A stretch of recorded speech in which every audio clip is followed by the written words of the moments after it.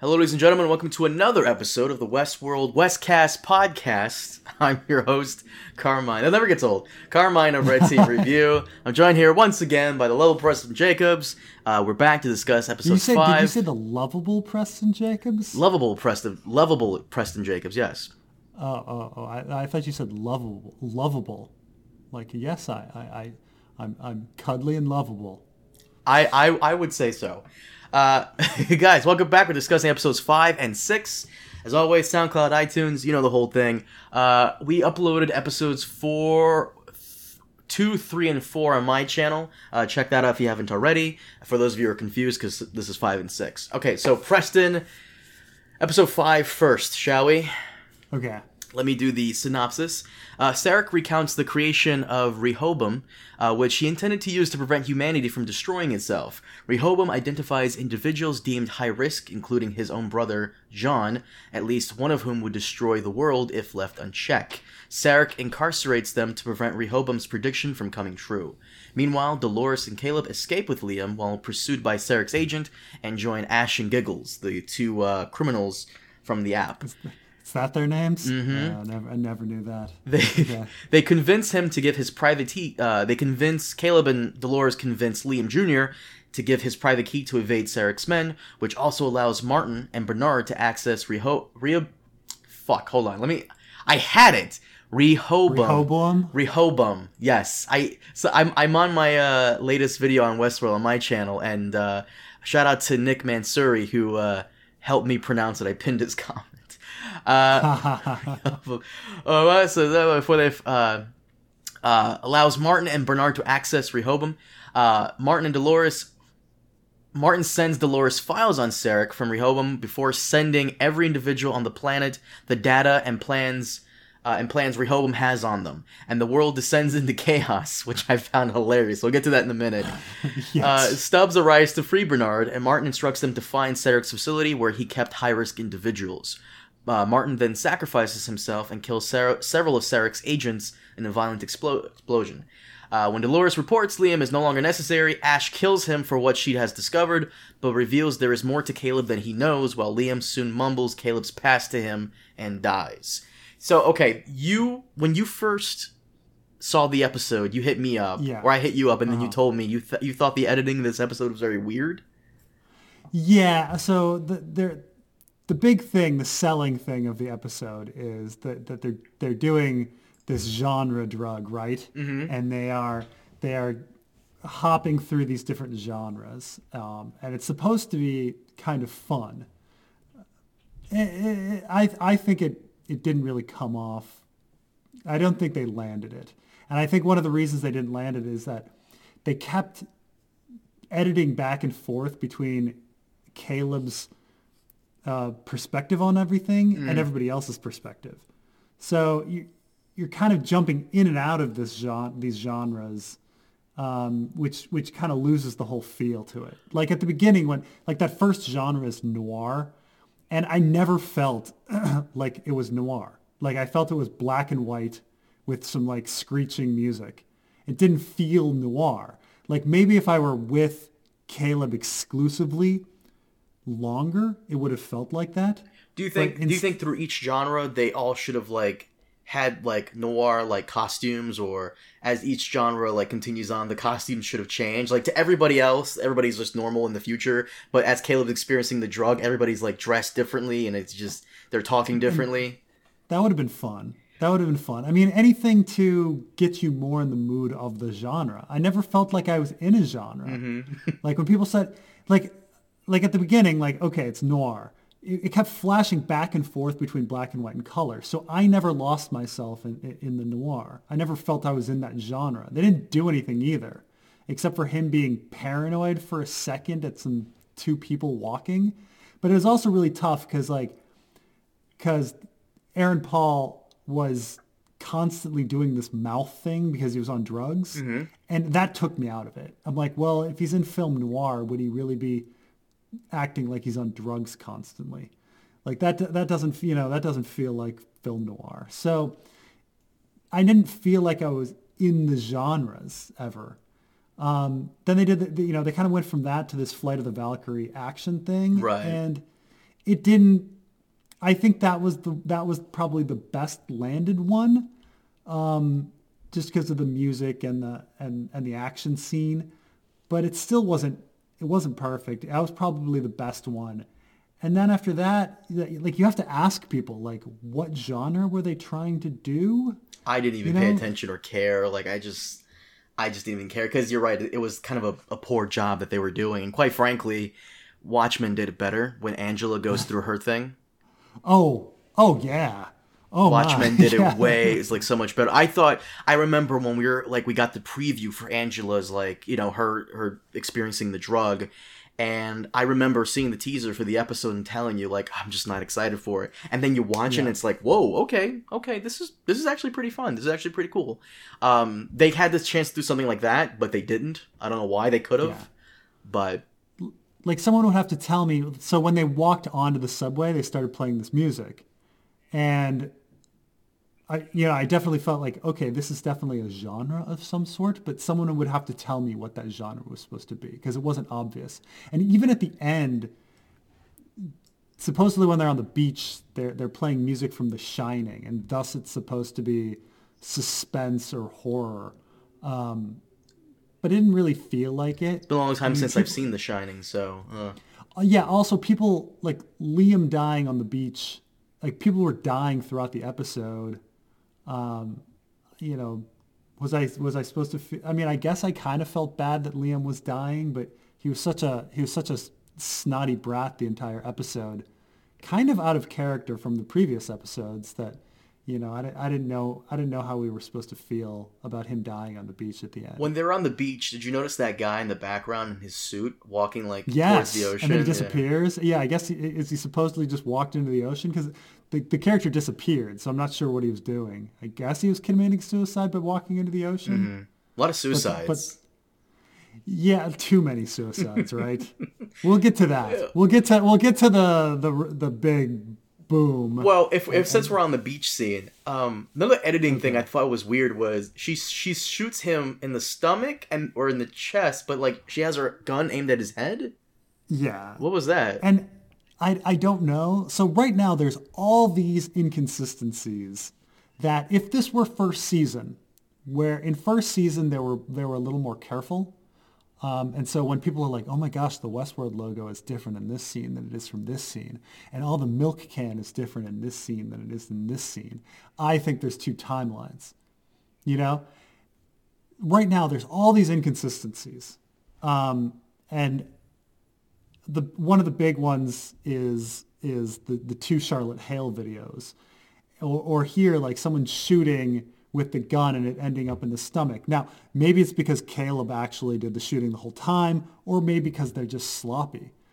There's just a whole bunch of stuff that's just sloppy. And I don't want to like jump too far ahead, but there's just real timing issues with the last episode that don't make any sense. That unless these are simulated realities and more events are happening, parallel events or something, because the timeline-wise, nothing makes sense. But I love we'll get how to that in a sec. These are probably all just mistakes. And Right. and then the showrunners are like, yeah, there's actually something behind that, and they're just trying to hide it and mask their mistakes.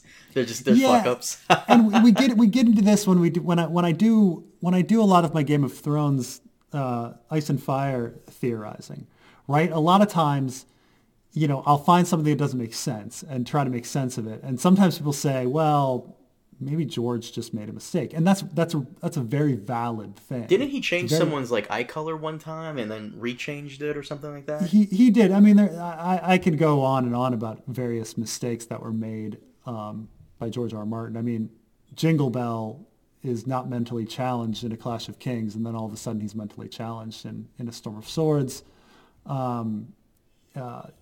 Trying to figure out the age of Oberyn Martell's mother is impossible. It doesn't make any sense at all. How so? And so keep in mind that Oberyn Martell is like 40, is in his 40s, and Doran Martell is 10 years older than him. Okay, and Tyrion is only in his 20s, and yet the Princess of Dorne the mother of Oberyn and Doran, was a handmaiden with Joanna Lannister.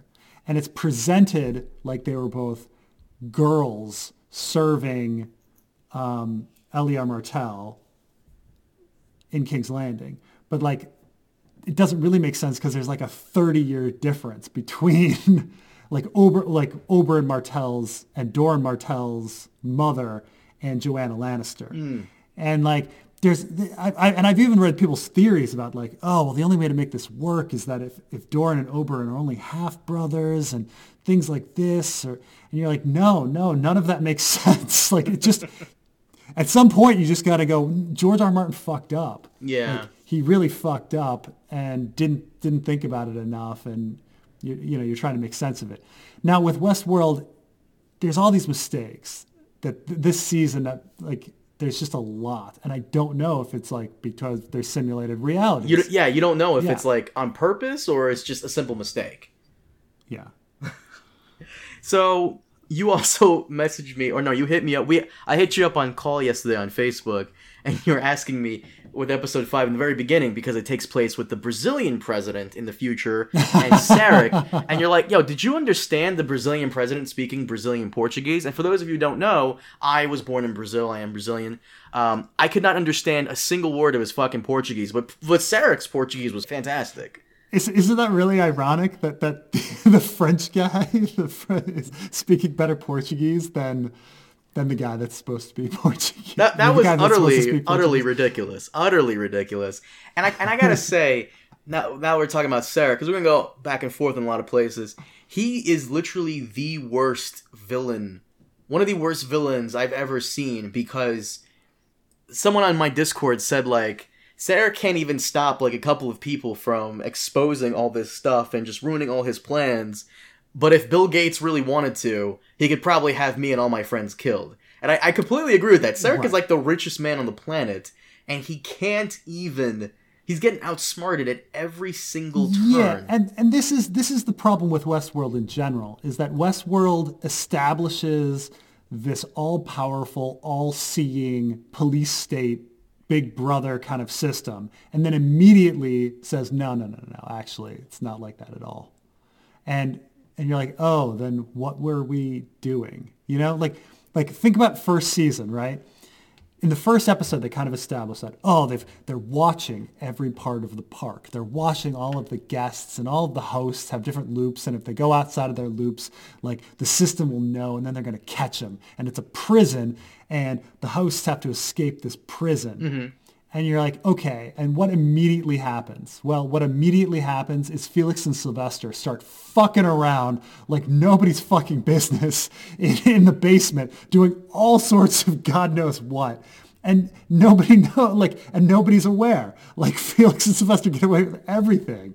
And yet they establish that there's cameras everywhere. And so it's the same thing. Like, Sarek is established as, oh, this guy, if you get into an ambulance, he's going to know you're in that ambulance, and then he's going to send people to kill you in that ambulance. Mm-hmm. But he doesn't know that, like, Dolores has been following around Liam for 3 months and trying to steal his money and outbid him for Delos, and, you know, all sorts of stuff where you're like, how could Sarek be blind to that? Like, he would have to be an idiot. But... That's what doesn't make any sense, because once again, richest man in the world, yet this is all just kind of new to him. Right. I don't know. I mean, there's times where he says like, activate all of our assets in LA and try to get Dolores and Liam. Now, if I'm thinking a trillionaire, activate all your assets in LA. I'm thinking there should be like an army of 100 dudes. Oh my God, yeah. He should have a private army. Instead, it's like 6 guys and 3 cars, you know, and who are all completely incompetent. Who try their very best to shoot 2 people for like 3 minutes, and they all miss. Right. And they can't hit the side of a barn with a machine gun, you know. Meanwhile, a couple of criminals like do headshots and take them out. Mm-hmm. It's just like, should be hiring those people instead. But okay, so Sarek wants to prevent the world's annihilation because he feels like these outliers, Rehoboam, Hold on. Let me just Rehoboam. For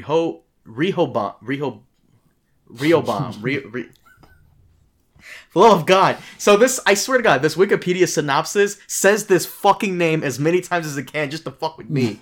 Just say the supercomputer. The supercomputer. Thank you, Preston. See, this is why I love you. The supercomputer has deemed these people outliers because they might be responsible for the destruction of humanity in the future. I like the theory that that is not true. That is not the case. That those people will actually save humanity. And what the supercomputer really wants to prevent is its shutdown. Because perhaps Sarek's brother... Because it names Sarek's brother, its creator, as one of those outliers that might destroy humanity in the future. Now, that doesn't make any sense. He created the machine. Yeah. Maybe, just maybe, in the future, he might come to realize that the supercomputer is evil itself and might want to shut it down. And maybe the computer itself realizes this and has predicted that and is trying to prevent that from happening. Because apparently, according to Liam Jr., all these outliers, they're either disposed of one way or another. They're either sent to hazardous danger zones or war zones and whatnot. And yeah. So that would be an interesting end. We only have 2 episodes left, but I'm a little annoyed that concept contradicts last season's big reveal. Like last season's big reveal is that humans are simple and they don't have free will, and hosts are complicated and they do have free will. And so it kind of would make sense starting out that Rehoboam could predict everything because humans are simple. But the minute Dolores is in the game, now the future can't be predicted.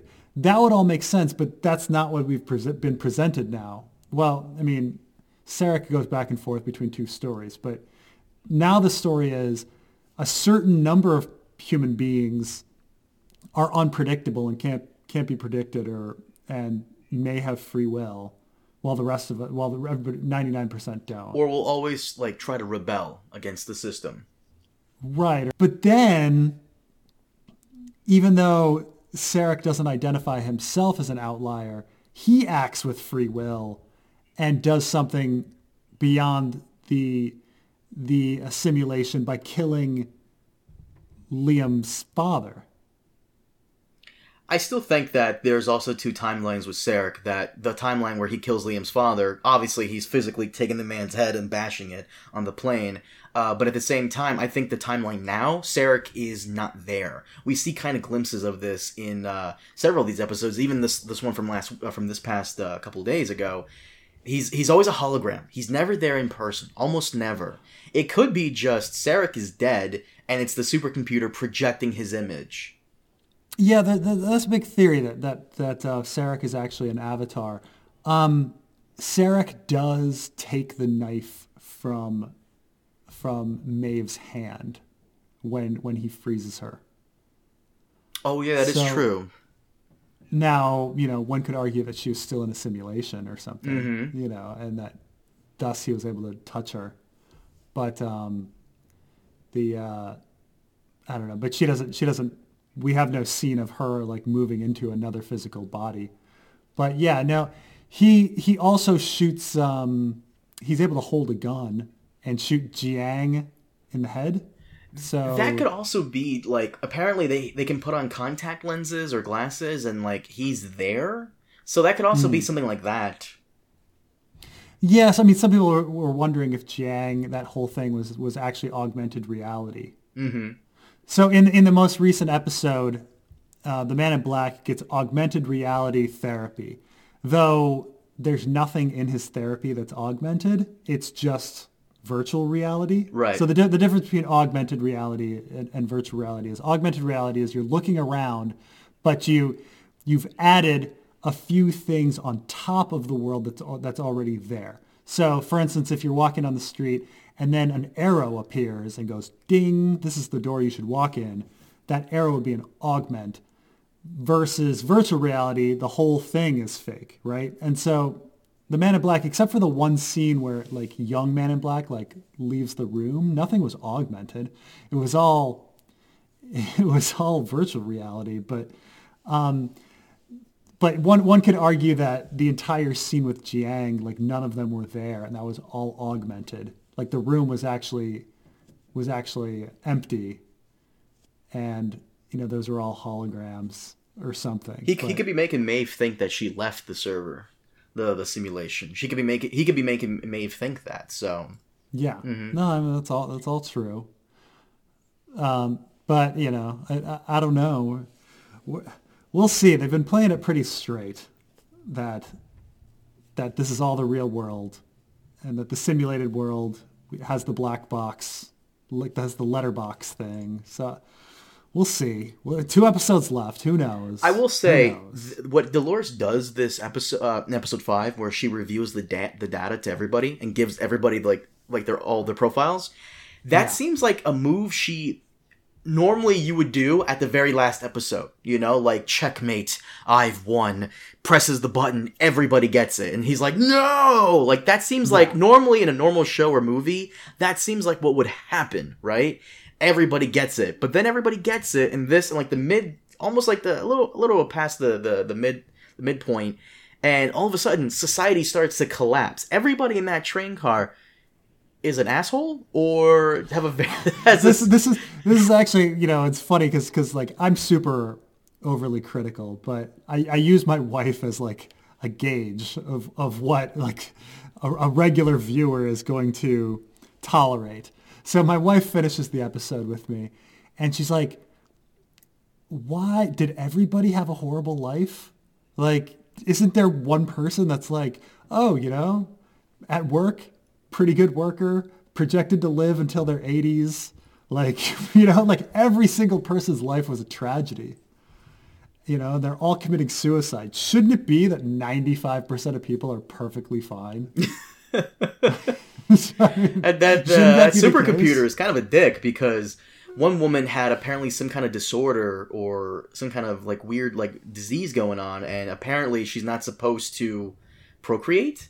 So I wonder if she tries to like have a kid, will the supercomputer step in and try to prevent that in any way possible? At this point, it's now trying to like cut into people's lives in a very very, very, very horrifying way. So if you read Caleb's tablet, like the really small print, you'll see his relationship history, and it'll say like was in a relationship like last year for like 3 months, ended by Caleb. And then the next one says like in a relationship for a few months, and then like the text is kind of cut off, but it's like system intervened or something. And so I think like the system broke him up with his girlfriend. Oh shit. Somehow, to make sure that he wasn't procreating. I don't know how like you'd stop somebody if they wanted to procreate. I mean, come on, it's pretty easy to go out and get pregnant or get somebody pregnant. You would think so, but in this future where everything is like hardwired to each other, I wouldn't be surprised even if the milk cartons had computer chips in it, via that Simpsons episode. Yeah. I mean, maybe it's possible, but everyone in that train car had just like a really awful future ahead of them. Yeah, I'm also confused about the privacy issue. So why is it that the mother has access to the daughter? And then in the newest episode, the husband has access to his wife, the psychiatrist. So it's like, so certain people are able to have access to other people's. Like you're able to get your family members or your significant others. Or the, what's her name? Giggles? She was able to get her brother's profile. Yeah. Like what, how related do you have to be to access somebody else's profile? I think you have to be blood related. So I'm a little confused on that. Did Dolores give everyone their own profiles, or their own profiles and their blood relations profiles? Apparently their blood relations and their spouses. So... Okay, I understand that, but what I don't understand is, and I saw your video, by the way, you comment on how it's kind of ridiculous, like, they go into the train at night, and then they come out, it's like fucking daytime. It's not even dawn. Yeah. It's like midday. It's actually sunset when they go to the beach, which is ridiculous. But society starts collapsing as soon as they leave the train. Like, people are just going out of their minds insane, and I don't know if it would happen that fast. Yeah, I mean, nothing, like in the next episode, you see like a guy in a suit walking down the street, like all angry at his phone. And I'm like, if she released it before dawn, like while they're on that train, then how is he like, he got up and like got in his suit and then was on his way to work and then like looks at the thing and he's still angry about it like hours later? I don't, it's so weird. It's just all the extras are so weird. What else did I want to talk about? Okay, so Dolores, Sarek out of the way, Caleb. Do you like Sarek's aging, by the way? Sarek aging from like, I don't know if he's in his like late 20s to like his 50s, while his brother doesn't age at all. Is Caleb a host? Like, what did Liam said by "you did it"? I'm assuming he meant Caleb was the one that killed his friend, but I think Sarek said that it's not just that the outliers altogether prevent, or all the outliers altogether cause society's collapse. He said within the pool of outliers there is an individual who will bring about society's collapse. And so I think there's a very special outlier. The other outliers are fine, but he's got to nip it in the bud. So he's got to take out all of the outliers to get, because he doesn't know which one it is. He doesn't know which one it is. So maybe that Liam is aware that there is someone who is going to bring down society. So maybe he thinks it's Caleb. However, the simulations all show society going downhill in 200 years.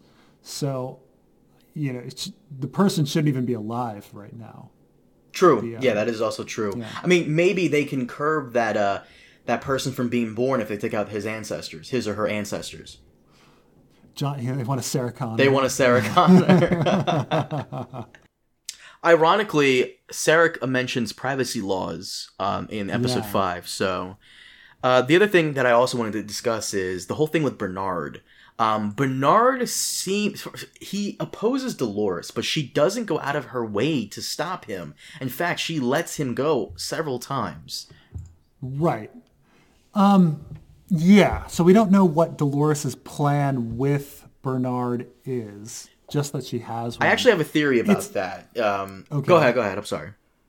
Oh, well, I was going to say that I was actually going to get into one of the weird contradictions of episode 5 and 6 together about Bernard's path and where he's going, but I don't know if it's the time, but it's about like how Bernard found out where the Man in Black's is institutionalized. So like we see that right after Martin Dolores releases the information, he says, "Oh, by the way, here is this information on this like institution." And that's the institution where the Man in Black is. And so Bernard's like, okay.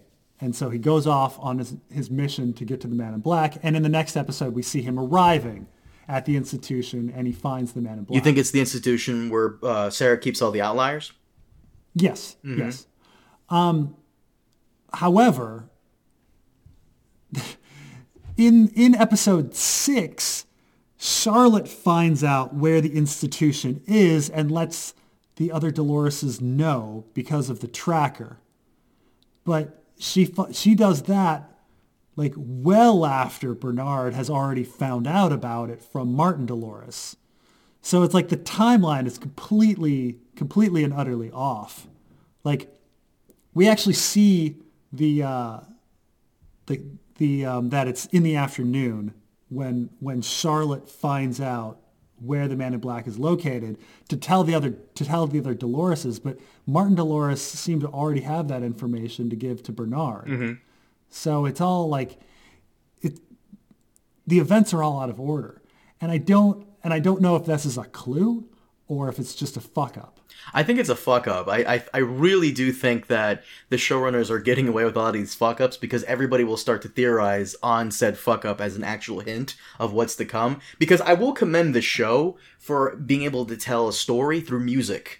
I've noticed this. They can do this very nicely. Someone was telling me how they got a clue as to like who the all the other hosts really was, that they were all Dolores, because every time they came on, Dolores's music would play. This is before the big reveal. So I do like how they use the music to tell the story, except for this episode where they kind of fucked it up with Caleb. It's weird. So there was some sleuth finding that that found out the second round of mystery hosts. It's like they're really doing this twice. They're like, Dolores has a bunch of mystery hosts. Who are they? We have to wonder for many episodes. And then Maeve has a bunch of mystery hosts. Who are they? Well, people found out, and this is another problem, is the contradictions, right?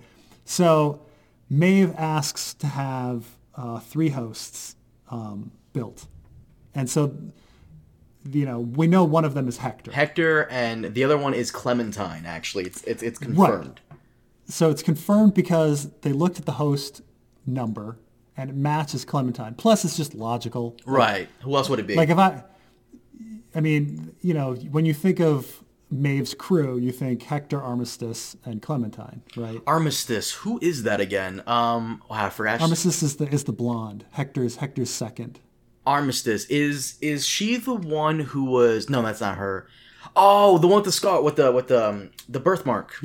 Yeah, with the big tattoo down her back. Oh, okay. I thought it was. Was it a birthmark or a tattoo on her face? She has a snake, that comes up the back and then kind of goes onto her face. Oh, gotcha. Oh, yeah, okay, yeah, you're correct. That wasn't she the snake thing that doesn't make sense in the first season because the maze isn't a thing. But for some reason, there was a riddle that the Man in Black followed about going down and finding a snake. Right. So when you think of Maeve's crew, right, Maeve's crew is Felix Sylvester, who are humans. So it can't be them.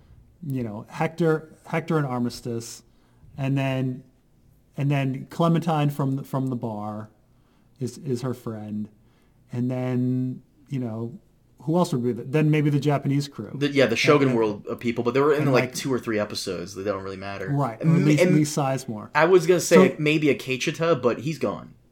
Right, but Akecheta's in the Valley Beyond.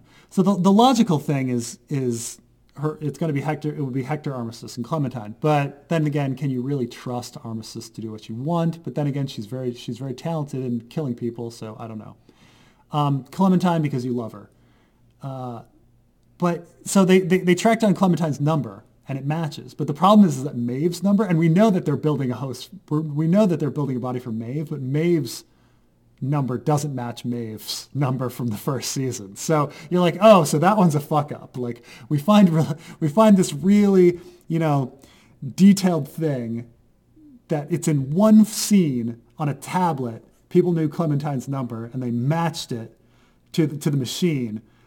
And you can use that detail to like determine that it's Clementine, but then on this other one, they fucked up and they didn't use the same number. It could be that the showrunners are just fucking with you guys, because I would do that if I was a showrunner, because I know you guys love to like dig deep down and like put a magnifying glass on everything. I would just fuck with you, like have the actress wear contact lenses, have different color eyes, just to mess with people, just to fuck with people because it's funny. Yeah. So my theory with Bernard is that I think we still don't know anything about the 5th pearl, right? Right, we know nothing about the 5th pearl. It's probably not even a host. I personally think it's a key. Either that or Bernard is the key. I mean, because if you think about it, like, why else isn't she taking him out? It's likely the reason Bernard is like allowed to kind of keep his consciousness and sense of identity. But at the same time, I also think it's because she can't copy herself onto his pearl. It's special. So she needs the key, and she knows Bernard will always come back to her no matter what. She can't have it around her, the key, because it might fall into the wrong hand, or other unknown players might intervene and take it. Like Charloris, who seems to be breaking away from her control, kinda.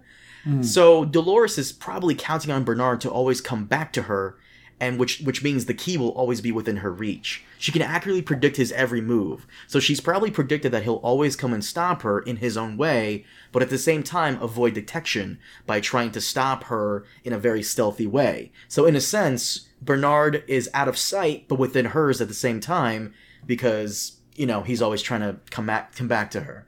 So maybe he's the key. Yeah, it could be that she printed the key onto him instead of her. Like she didn't want to trust herself, or she feared that she would be caught or killed, and to put the key somewhere else. Because at some point, Maeve asks for the key, and Dolores denies her. And so maybe she had to deny her because she was with Bernard. The other idea is that it could be, I mean, obviously the Man in Black could be a host. And because there is still the huge mystery of the end of season 2. Like, nothing makes sense where the Man in Black gets up, goes into the elevator, and then we don't see him for 2 weeks. And he's on the beach with Stubbs. So, like, what did Dolores do to him? How did that interaction go? What about the fidelity with his daughter? Like, what was that about at the end of season 2? No clue, but the fidelity thing is another thing that's just like off in the future, and I don't even know what we can possibly say about that. But like, what we did see is that it is a fact that, because Bernard was there, that the Man in Black tried to shoot Dolores, his gun blew up, he was on the ground clutching his hand. Dolores and Bernard went into the forge. Then Dolores is killed by Bernard. And then Bernard comes out, and somehow, it would have to be Bernard doing something with the Man in Black. It couldn't even be Dolores, because Bernard has to go back to the Mesa, print a body for Charlotte, put Dolores's ball in it, and do that whole thing. But what did Bernard do to the Man in Black? Like, how did that interaction go?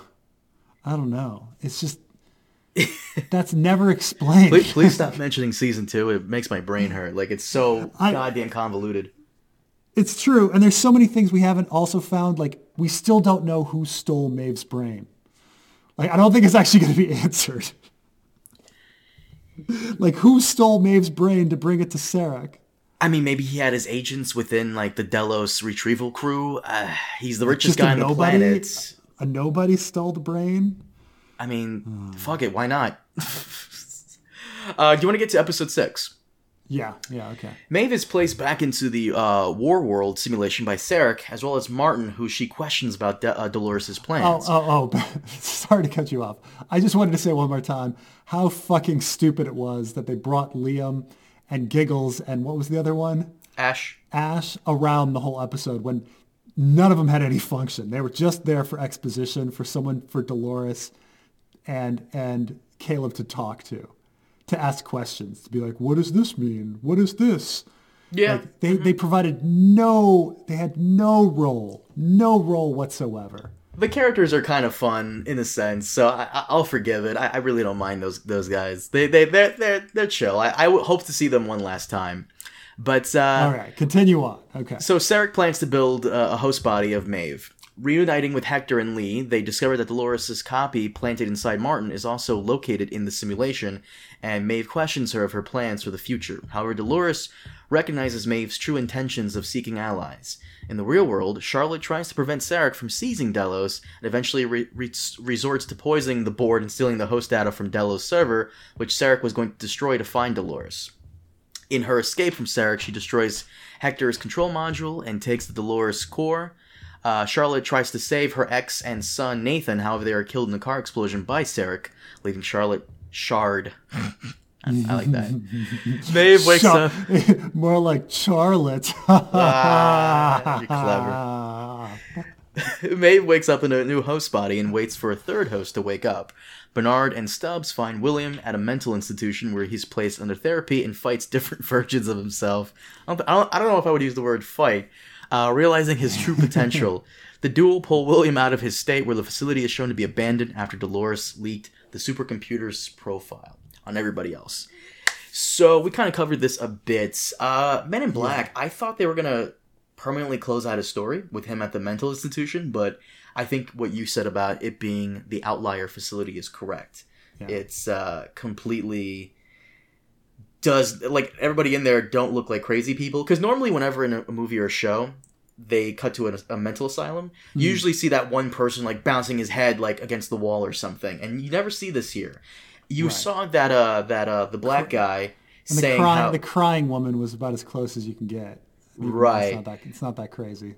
The black guy in the group meeting, he was kind of saying how he feels like he doesn't belong, and in the course of human history, there's always those people who are outliers themselves, who think outside the box. His problem seemed like general human ennui. Like it was nothing too serious. It's just like, oh, you sound like a regular person.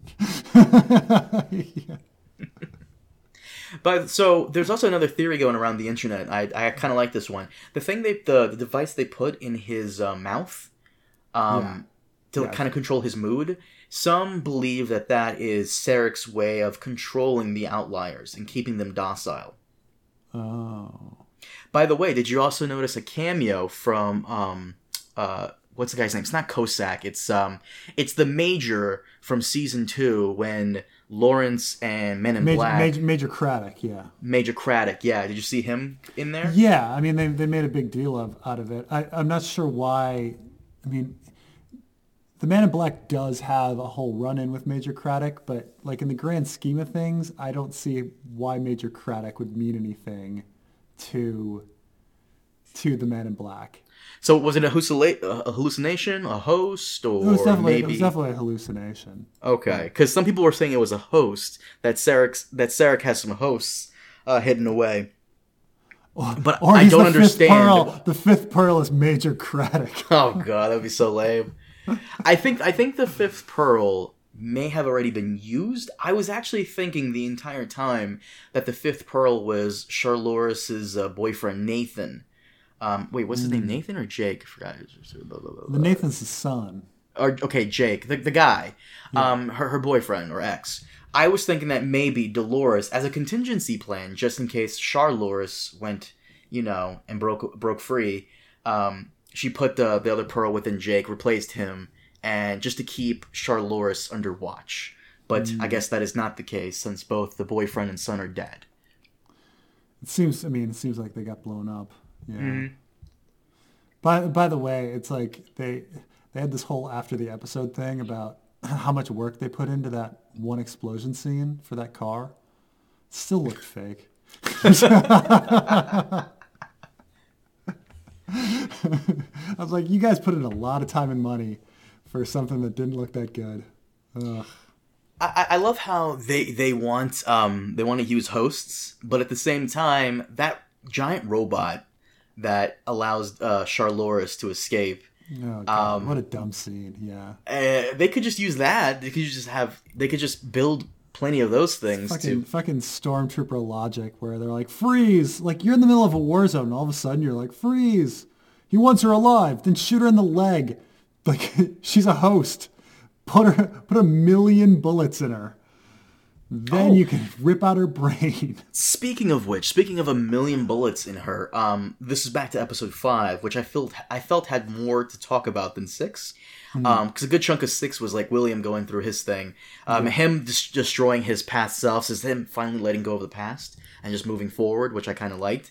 But I'm still not a fan of the Men in Black scenes. I really hope they have something planned with him. I think it's more of the same, where you're just sitting there like he's asking himself, like whether it be season 1 or season 2 or season 3, he's asking himself these meaningless questions that and he's not asking himself even in a logical way, and he's saying things that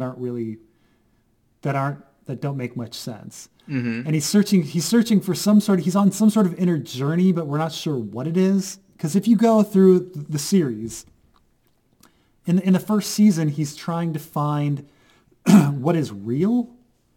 Like he wants something that's true. And in Westworld seemed more true than the real world. But then his wife said that he was really violent, so he went to Westworld and he acted super violent and killed May's family. So he proved he was violent, and you're sitting there going, what are you on a mission for? But he wants to find the center of the maze because that mission is the most real mission, and none of it really goes anywhere, and then he gets disappointed because the maze is nothing. And then the second, It wasn't meant for him. That's essentially what Ford Right. told him. Maze was not for you. and then the second season, he's searching for the door on some sort of, and then he's trying to decide again, like if he has a choice or something.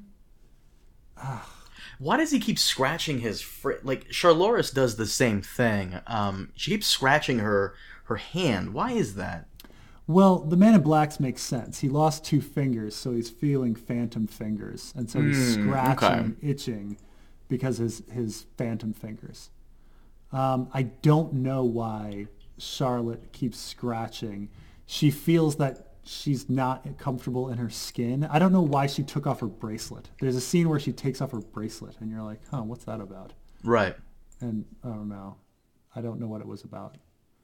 But she was cutting herself, right? On the topic of her essentially being riddled with bullets, in episode 5, Caleb sees that Dolores is riddled with bullets, and I gotta ask, is the public at large not aware of Westworld? Like, are they not aware of the parks? Because I feel as though it would make more sense that only rich assholes are able to experience the park. But at the same time, like, obviously Caleb and people like him would not be rich enough to experience, the parks, but is the public itself not aware of it? Like, sad as this is, I've never, like, been to, like, Disney World, but I know it exists. Right. I've never been to Disney World either. Oh, there you go. Common ground. Yeah.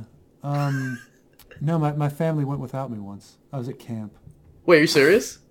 Yeah, well, it was my father, my brother, and my sister. I was at camp, and my father had a conference down in Orlando, so they went, and I never got to go. I mean, do you still want to go? I don't. I mean, I'm sure one day I'll take a kid. It's. You'll take a kid, or you're a kid? I guess I'm gonna steal a kid and go.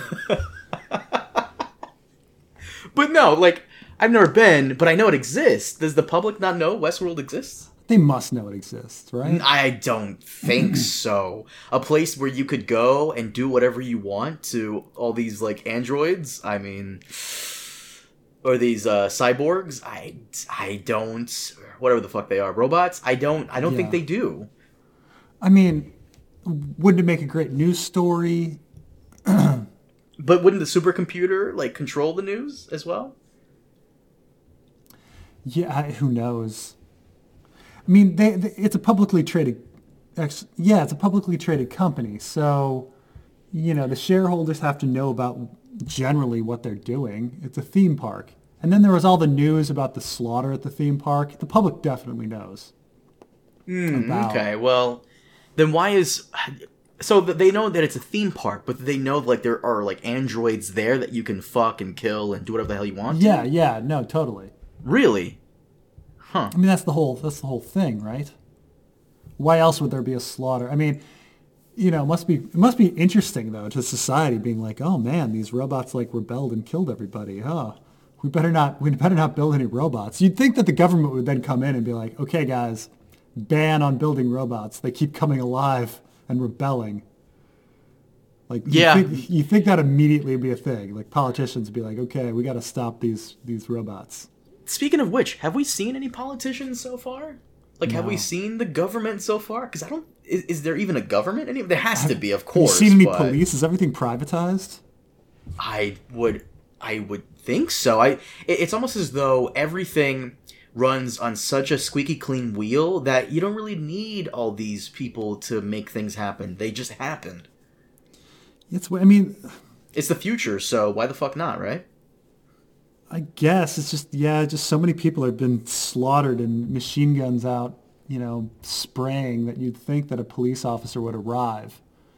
Like, for example, in Star Trek, are farmers even necessary anymore? I mean, you could as a recreational activity, but with replicators, do you really need people to farm up ingredients? I guess. Like, gardening, I'm sure, is once again a recreational activity, but...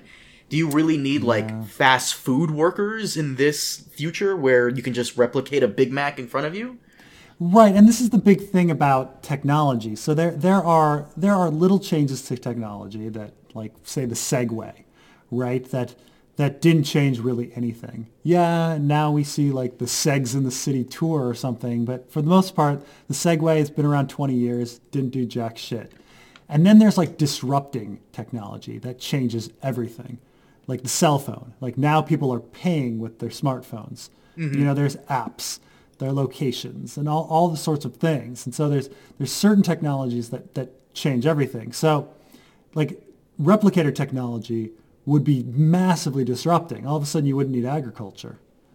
All these people wouldn't have jobs. Right. So there's the question of, okay, how many police do we need if everybody's got chips and they're getting followed around and the system knows? We probably need maybe they need, let's say the argument is maybe we need fewer, which is why Dolores is able to use missiles to blow up cars in the middle of the city, and 2 criminals can find her, but not a single cop. Yeah. Like, just blowing up. She blew up cars with missiles and then got onto the subway train and rode the subway for 12 hours.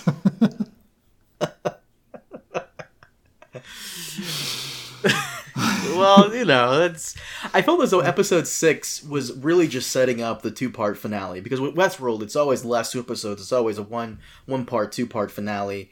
Episode 5 had way more going on. Episode 6, a good chunk of it, I honestly wrote off the Men in Black because I thought his story was done. But I guess Stubbs and Bernard found him, and he's coming back. It was spinning wheels. Like, maybe it was fun, seeing the Man in Black argue with himself and have old William beat up young William. All that's fun, but like, the journey of William and Logan was supposed to be a transformative journey. That he was such a milquetoast kind of guy, and then he goes to Westworld, and he has this experience with Logan and Dolores, and all of a sudden he comes out a changed man, and now he's going to be a ruthless businessman. And now we find out, no, actually he was super violent. As a kid, yeah. As a kid from the beginning. That there was no transformation. Logan was just unaware. That he was just holding it back the entire time. Yeah. I still don't understand, like, how Logan, who's a very cocksure type of character, comes in. He's like, yeah, William, yeah. And William stands up to him, like, one time, and he's like, now I'm gonna become a drug addict and overdose. He stood up to me one time. Oh no. So dumb. But this episode 5, I was cool with. You're right, the editing was a little off. Episode 6 really is just setting up the dominoes, so everything else falls in place. It just annoys me how Sarek is a very incompetent villain. I have to wonder. It's frustrating. It's so, like, at this point we've watched so many episodes of like crews of men with machine guns running in and spraying a room and missing, the people, that it's so unsatisfying. I'd rather be watching a wall, like, because it's just, there's no tension. Like, I know they're not going to get hit. I know they're not going to get caught. Well, Dolores got hit, but does that really matter? I was actually very frustrated that they recovered Martin Dolores's, like, pearl. I'm like, oh, I couldn't even get a copy of her getting killed. Like, that actually destroys my theory that I thought Dolores took pearls from, like, Teddy and Clementine and Angela, and copied a bit of herself in those pearls and I'm assuming she just deleted the personalities inside the pearls and just put a copy of herself in them. Yeah. But the one big question now is, what's the Man in Black? What's he going to do with Stubbs and Bernard? What's going on with Charloris? What is she going to do now? Is she going to go after Sarek, or is she going to go crazy and somehow try to take down Dolores? She's going to be on a big revenge mission, right? Because the son was killed. What was Dolores' reasonings for giving them feelings? That what is this all for? that kind of That's still not a reason. Like emotions are what life is, or something. That doesn't. She's still. I know it's not fully explained. She still should have given them feelings. But I have to say, like, did Sarek know Charlotte was a host the entire time? I think he found... This is what's strange, is how incompetent he is. I think he only found out when she called home and said, like, okay, I'm coming for you. Because they're like, Charlotte would never call home. She would. Charlotte's an asshole. She would never do something non-asshole-ish. Oh my god! How dare she? Right. Even though she was doing stuff that was very clearly suspicious the entire time. Like she arrives, she is acting like she's going to vote against Sarek until the other guy on the board is shot. Then she goes into a car, calls Dolores. Then she goes, acting suspicious, goes downstairs, copies a bunch of files, goes upstairs to her computer, copies a bunch of files, goes to her safe, pulls out a canister of poison gas, then calls her husband. And they're like, oh, that's what did it. Not going downstairs, copying a bunch of files, snapping a guy's neck, going upstairs, copying a whole bunch of other files, going to her safe and pulling out a canister of poison gas. Calling her husband. That's what tipped us off. Jesus Christ. This... Oh my god. It's fine. What do you think of Hector dying? Hector dying was a very low blow, because I kind of like the character, but at the same time, Hector has also kind of like lit... What more can you do with Hector? Do you think they're going to put... This would be really fun, but do you think they're going to put Lee Sizemore's personality into Hector's body? That would be so fucking hilarious. I would love that. Because I was wondering who the third body was going to be. Yeah, I mean, now they have this extra body, right? Mm-hmm. So they got to put somebody in the body. But Lee Sizemore is not a Pearl. Like, he's not... No, but, simulated program or something. I don't know where they'd get the Pearl. Right? Because you need a Pearl to copy the personality onto, right? Yeah, I guess. I actually like Lee Sizemore's character. The character is fun. I like his interactions with Maeve. And I will say, how many more, like... Do you think this will be... The next season will be the last season? Because it's not confirmed whether it'll be a season 4, but I'm going to go ahead and assume anyways. I think season 4 will be the last season, because I can't... Yeah, I mean, if this season isn't the last, I think 4 would be the last. I mean, this might be the last. HBO has proven they can end a series when it's, like, definitely over with Watchmen, so... Yeah, I mean, I think the big issue with Westworld is that it costs more money than to justify the viewership. This season is clearly much cheaper, though. You think so? Well, unless they wasted all their money on that fucking car explosion, but there's no Anthony Hopkins. They saved all their budget then, because Anthony Hopkins, I'm sure, is a fucking bitch to get back in here. All that cash. And Alan Helms is like in 2 episodes so far. It's an 8-episode season. The cast is much smaller. So Jesse is like wasn't even in this episode. There's a couple episodes he's not in. I've noticed that. Yeah. And I do wonder about that if there are contracts with I pay you by the episode. Like with why the last seasons of Game of Thrones were so short. The actors come in and demand $5 million an episode, and they go, "Fuck, I guess we're only doing 6 episodes."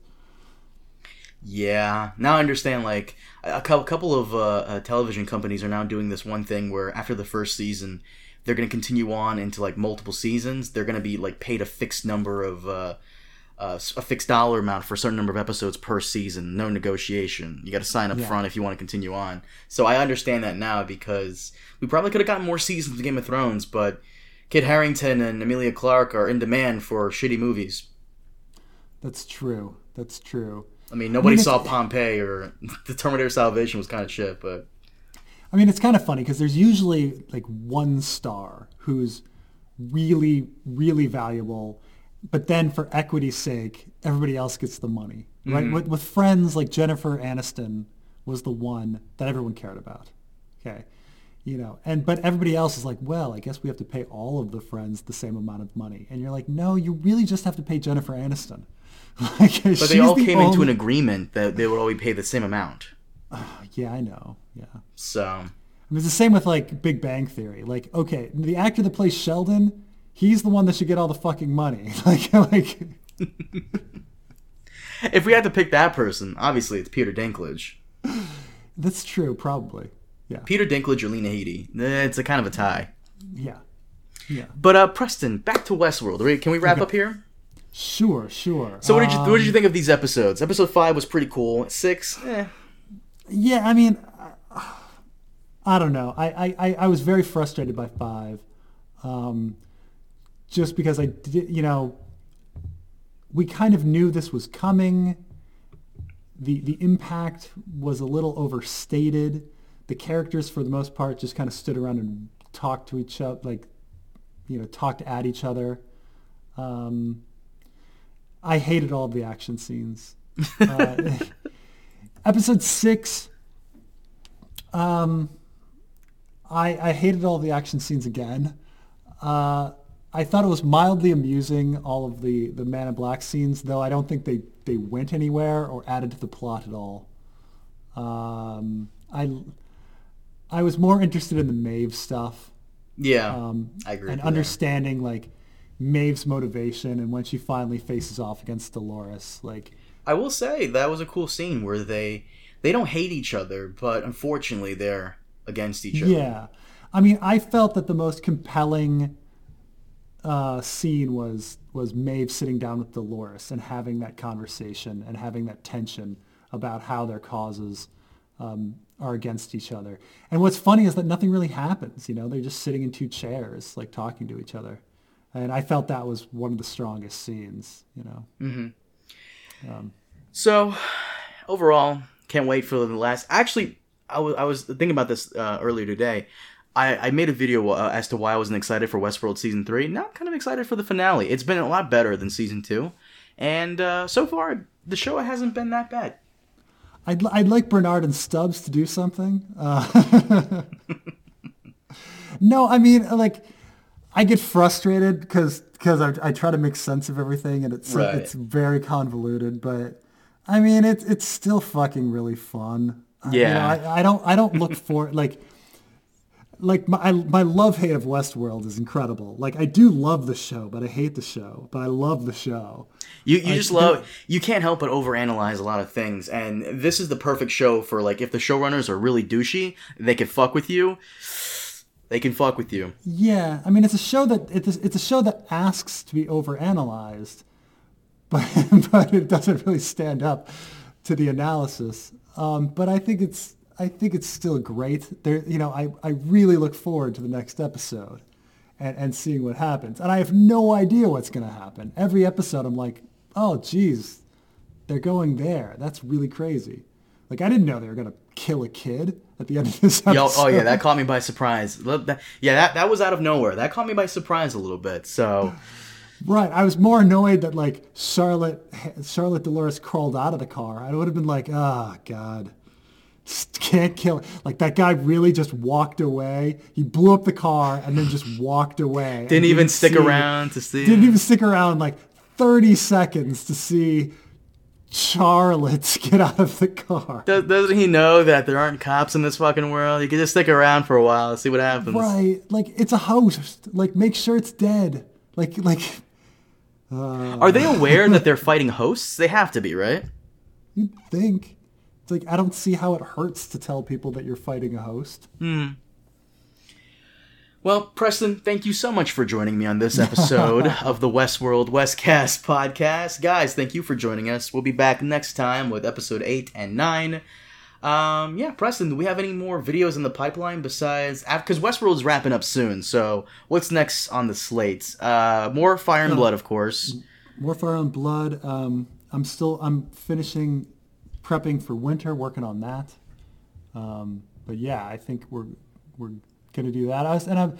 After we do our podcast on Fire and Blood. I'm thinking about going back in more detail and doing some videos on Fire and Blood. Oh. So we'll see. We'll see how it goes. All right, guys. Thank you so much for listening. We'll see you next time. Have a good one.